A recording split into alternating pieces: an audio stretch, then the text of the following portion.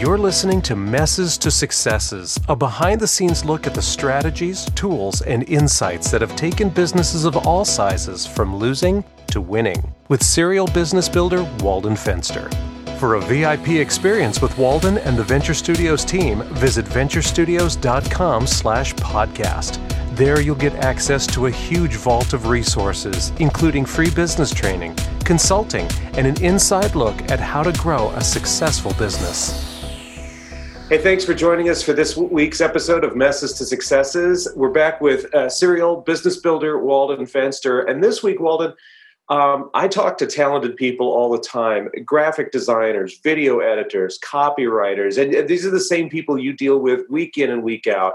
They're talented. Maybe they were working a W-2 job for years. They developed their skill. They said, hey, I want to go freelance now. I want to get out on the market and become the entrepreneur and make the level of money that I know I can make with my skill.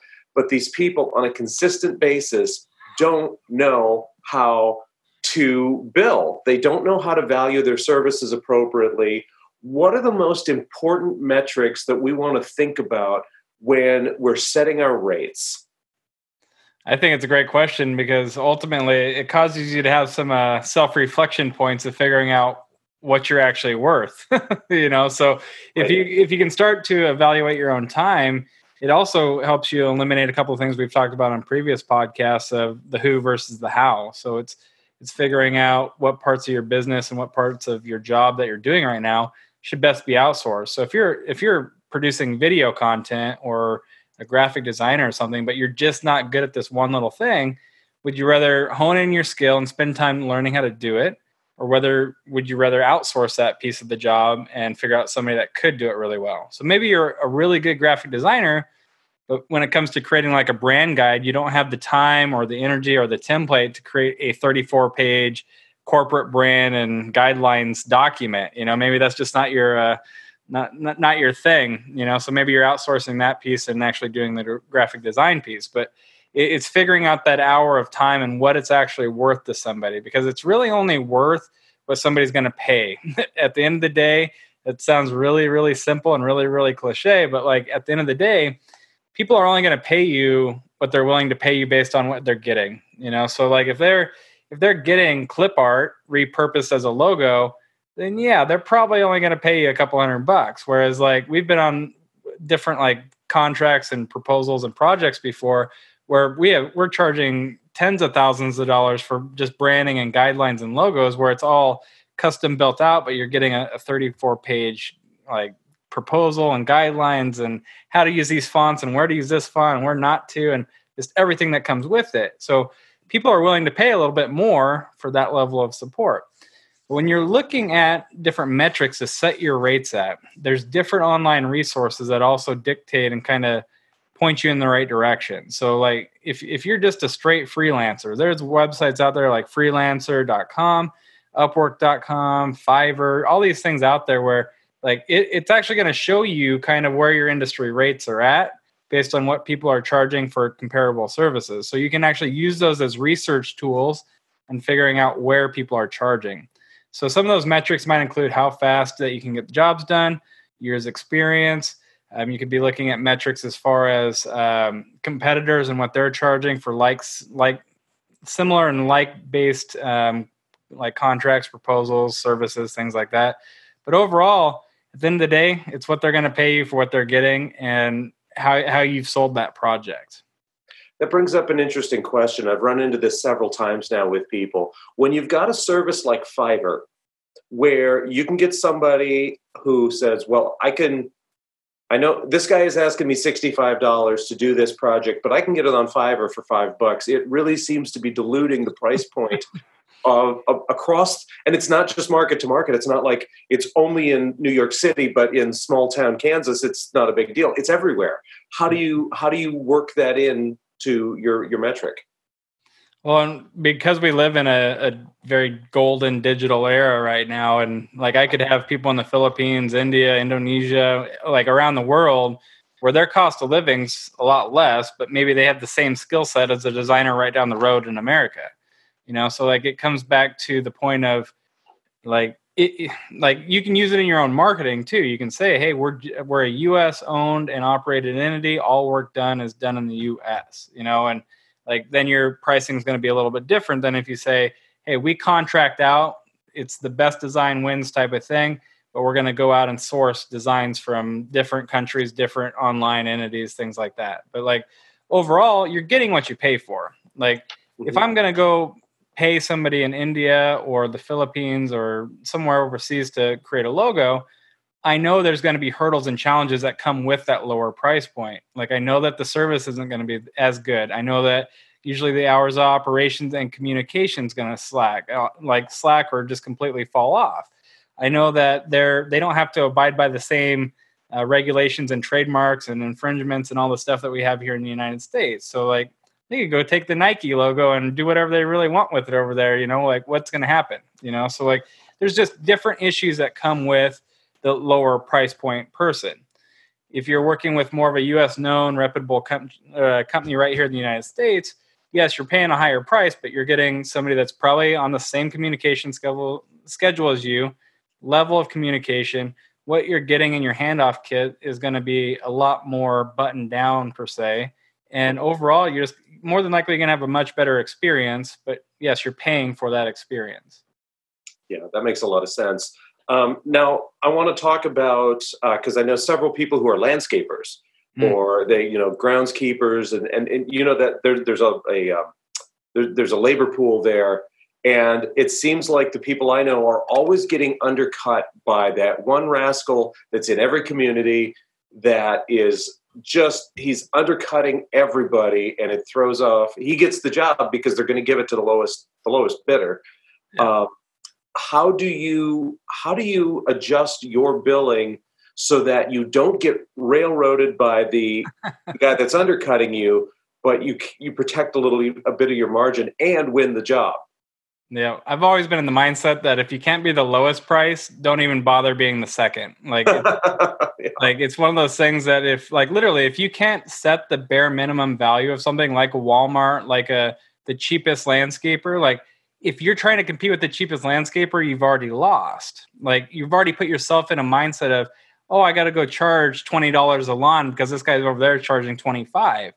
You just cut all the profit out of your job, and now your family can't eat because you're not charging the right prices. Like it's one of those things where literally, if you can't be the lowest cost, don't try to compete with that mindset. What you should do is actually go to the higher end of the market where your profit margin's a lot thicker, a lot meatier, and figure out where you can add value into that price point so that people go with you instead of the other highest point. Because I'm fine being the second highest price point. I'm not fine being the second lowest, cheapest cost. Like it's one of those things where I will literally go after being that highest ticket item possible. Because I know then even if I work myself down a little bit or negotiate myself down or take away some of the bonuses or the value added stuff that I was going to do, I'm still making a lot more money than if I was trying to compete and being the best lowest price. Does that make sense? It does. And that brings up another question then. Why do people undercharge for their services? Because they get in a constant state of negotiating with themselves. Okay. That's harsh right there. Tell us more about that. Yeah. So, and I've hit on in a previous podcast is sales and negotiation is one of the core pillars that I look for. And it's one of those mindsets that can be trained. So it's like get the skill sets so you're not constantly negotiating with yourself. But I mean, it's those situations that we've all been in where we're like, well, I could go in here and say I want this price. Then they're going to come back and they're going to say this price. And then I'm going to have to go down to this price anyways. And then you whittle yourself all the way down before you've even set your anchor or you've set that price in the sand out there. So you got to get in the mindset of like, I'm going to go in here with the price of, I'm not going to insult the person by any means.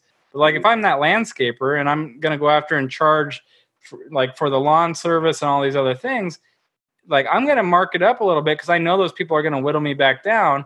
But that's when I can throw in concessions and other value-added things to the negotiation. So if I wanted to go mow this lawn for $100 instead of $20, I would say, well, I'm going to trim it. I'm going to do all of your weed pulling. I'm going to do all these other things. And if somebody says, hey, like, yeah, that sounds great, but all I really can do today is $50. Great. Well, I can do it at $50, but now maybe I'm not going to do the weed pulling. And I I can't also do these other little things or concessions that I'd worked into that price. But now I'm still selling the job for $50 instead of 20. And I'm in this mindset of going for a better, higher price where there's more profit margin, rather than in the negative mindset where it's really, if I had to get down to the brass tacks here, and it's the one big thing here, the one big thing is, are you living in a mindset of abundance or scarcity? Like, if you're living in a kingdom in a mindset of abundance, you're actually in the mindset of negotiating for more, because you know there's more and more and more out there. If you're setting the line in the sand and saying, I got to go down here and I got to compete at that $20 per price point lawn, now you're in the mindset of scarcity, because it's like, I got to get this client. I got to sign him right now. I got to give him the best price possible, or he's going to go somewhere else. Like it's doing something counterintuitive and saying, I'm going to give him what's fair for me and my crew, and I'm actually going to make some profit because I'm a for-profit business. And if it doesn't work out, then I'll negotiate down and I'll give him opportunities to come back to the table. But ultimately, it comes back to your sales and negotiation ability of how well and how confident you position that offering. How can I get myself as a freelancer into a place where I'm not desperate? I have to get this job and I have to take whatever cut they're willing, because now I'm negotiating from a position of weakness. Yep. How do I get away from negotiating from that place where I have to get the job and I have to get as much money out of it as I possibly can, and I have to sell my soul basically just to get some income in? How do I get away from that? And I mean, it's a great point, because I think as entrepreneurs and freelancers and just overall any business owner out there, like, we've all been in the spot where, like, you're rubbing two pennies together trying to feed your whole family, so you're willing to go after and say yes to anything. And it's that mindset of saying, okay, great, I can go after and I can go to try to close like 100 clients and I can give them all this, like, this best pricing ever type of nonsense, where now I'm going to have to, like, fulfill on all this work that I'm not able to fulfill on because of the price point and the time that's required. Or I can go after one or two of the top clients, the people that I actually know that have the money, that actually can afford me to pay what I'm worth, and actually be able to, like, then fulfill the job. So I'd rather spend time going after one or two of those top ideal clients rather than going out and trying to close the world on my services. And in that mindset where, yes, things are tight right now, I have two pennies, or maybe like my account's overdrafted and now I'm struggling, like it's that mindset of, am I going to force it, or am I going to just, like, kind of keep with my strategy, keep doing what I know how to do? And I know that I know, and I know, and going back to that first pillar that we talked about in the 7 pillars of success, faith. I know that I know that I know this is what I'm worth. I know that I know that I know that I put 20 years into learning what I know now. I've gone through all these trials. Maybe it's my marketing. Maybe it's not. Maybe I'm missing the point in conveying what I'm doing, or a marketing channel or something over here. But I need to take time, instead of, like, going after that 100 clients, go after the 2 really good ones. Spend the rest of the time that you're going to put into going after that 98 other ones into actually honing in your message, so that when you get in front of that client that's, like, willing to pay you what you're actually worth, now you have the systems in place, the tools in place, the message in place to actually show them something that they're going to get, So, like, it's that time, money, balance equation, like, like, you only have so much time in the day.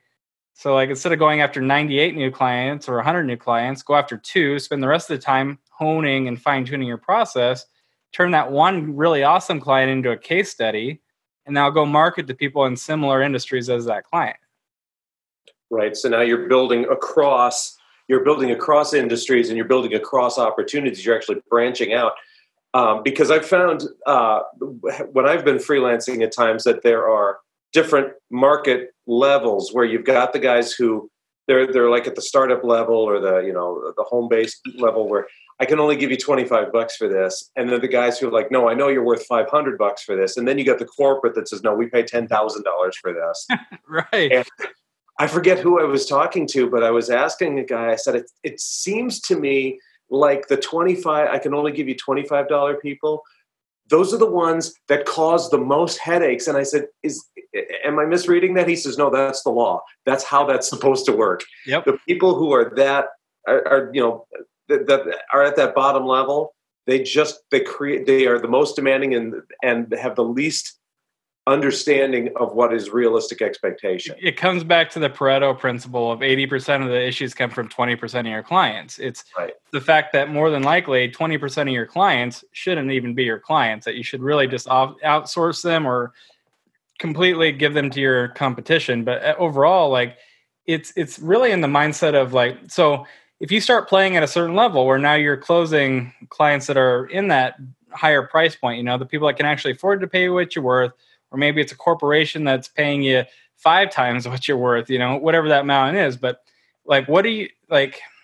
And I just, it's more of like, I'm going through this right now in my business, so I can speak educated about it. But like, we have a few key clients that are paying us really, really well to go in and do a job. But now, instead of like hoarding away and blowing all this money on bad advertising or trying to go after and like close all this crazy other business, we are out there investing that money into helping businesses for free. So we're out there planting seeds with all these businesses because we know that if we make them successful, then we'll be successful. So if we go out and now like through our free events for like Unchained Entrepreneur, or all of our free articles, our free blogs, or free emails, all this free content that we're mass pushing out there, like if people are sitting there going, man, if their free content's this stinking good, how good is their like paid services, you know? Or we're out there just making these businesses crazy successful. But hey, now this guy's uncle is actually a CEO of a huge freaking company. Who do you think they're referring in? The people that just helped them for free, or the person that's out there trying to sell them for a cheap service?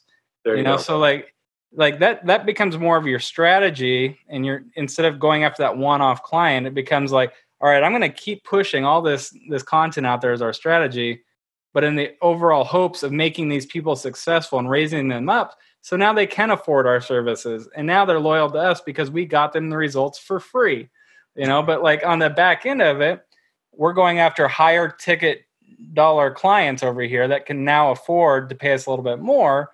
But now we use that money as an investment to fund the rest of the strategy. Awesome. So if you like the podcast, imagine how, well. Exactly. So like the podcasts are free, the blogs are free, the emails are free, the website's free, the video courses, they're free if you don't get results. You have to pay for them if you get results, you know, type of thing.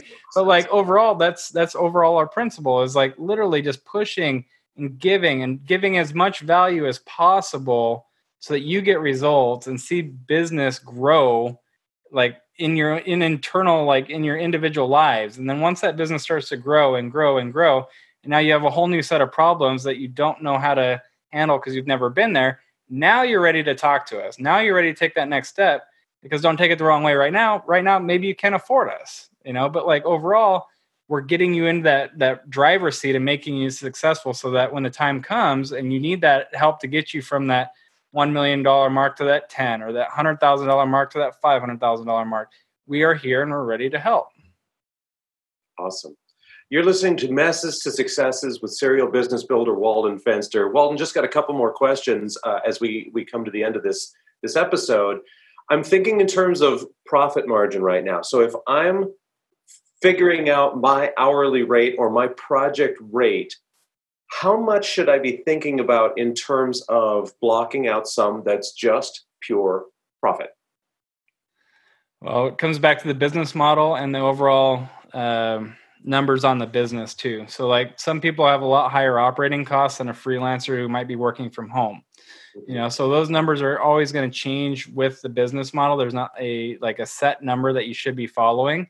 But overall, like if you start to really like analyze a business, and let's say you have employees and you have marketing costs and you have all these things, you know, you have taxes, you have all this operating expense that's happening. A good number that I like to follow, like if possible, but if you're running a team of employees, that employee cost should never exceed like a 30% mark. You know, so if you're out there charging $100, like roughly $30 of that's going straight to the employees. You know, you should never exceed that 30% mark. Just like of that $100, maybe 10% of it's going back into marketing, you know, and then you have the other 30% that you're 30, 40, whatever percent that you're saving in the actual company. So now your profit zone, you know, you're whittled back down to like that 20 to 30% mark. So what I challenge people to do is instead of saying, okay, I'm going to set my rates at $100, no, set some of these percentages first. Figure out that, okay, I need to save this percent of this dollar, of this dollar, of this dollar. Okay, great. Now I know out of $1, when $1 comes into my company, I know that 30% goes to the employee, or 30 cents goes to the employees. I know that basically 30 to 40% is getting saved for taxes, so 30 to 40 cents. I know that 10 cents is going back into my ad cost, so that's 80 cents. I know that that's leaving me over here with an operational budget and paying myself of roughly 20 cents. So now I know, hey, I know what my living cost is. I know what my expenses for my business are. I know where all these other costs are at. How much money do I need to make that number get bigger? So now, hey, I go out and make $1 million. That means that I know that my profit zone is going to be sitting at 200K. Is that good enough for me? Yes or no? It's one of those things that now, based on those percentages, you're starting to figure out those numbers, but it comes back to reverse engineering using a formula instead of just saying, I think I'm going to go out there and I'm going to charge $75 an hour, which sounds great, but maybe you lose your ass at $75 an hour, or maybe $75 an hour is something where you're really comfortable at, and you're going to go out there and make that happiness cost of 75 grand a year work. It really comes back to different levels of comfortability. And then once you have those numbers set, it comes back to your satisfaction. So, hey, if I'm charging $100 an hour, like this is what my life's going to look like. And if I need to go charge $200 an hour to get my life to where I want it to be, what value-added services and what cross-sells and upsells and different added services can I do to increase my value from $100 to $200 an hour? So I know that now I have $120 or $120 or whatever the numbers break down to spend on your model. But overall, it comes back to that value stack and figuring out how to increase your value so that you can charge more. Because there got to be a point where the market says, I will pay you $100 to do this job, but I will not pay you $200. Yep. And so that hurdle is what dictates what you start to add on to that offering. So let's say you're in video production. Maybe you're charging that $100 an hour to produce videos, to edit videos and all these things. What other services could you add on now? And what other turnaround times or expeditedness, or maybe I'm going to splice it in different formats or different package levels that you can now add on and say, this is why I'm worth $200 an hour. Or maybe you have awards that now you can bring to the table, or maybe now you can bring accreditations to the table, or maybe you can bring client recommendations to the table to say, this is why this person pays me $200 an hour. Maybe now you get a Grammy or a Grammy nominated or Emmy nominated video production. Now you can charge more because you're nominated. So people will pay more for good results. There's a lot to consider here, and it's really difficult for most entrepreneurs aren't necessarily numbers crunchers. What services do you offer to help them to diagnose and project what their costs and their margins should be? And I've hit on this in the past. It's one of my who versus the how situations where I am not a CFO, not a financial guy, but I have people that are.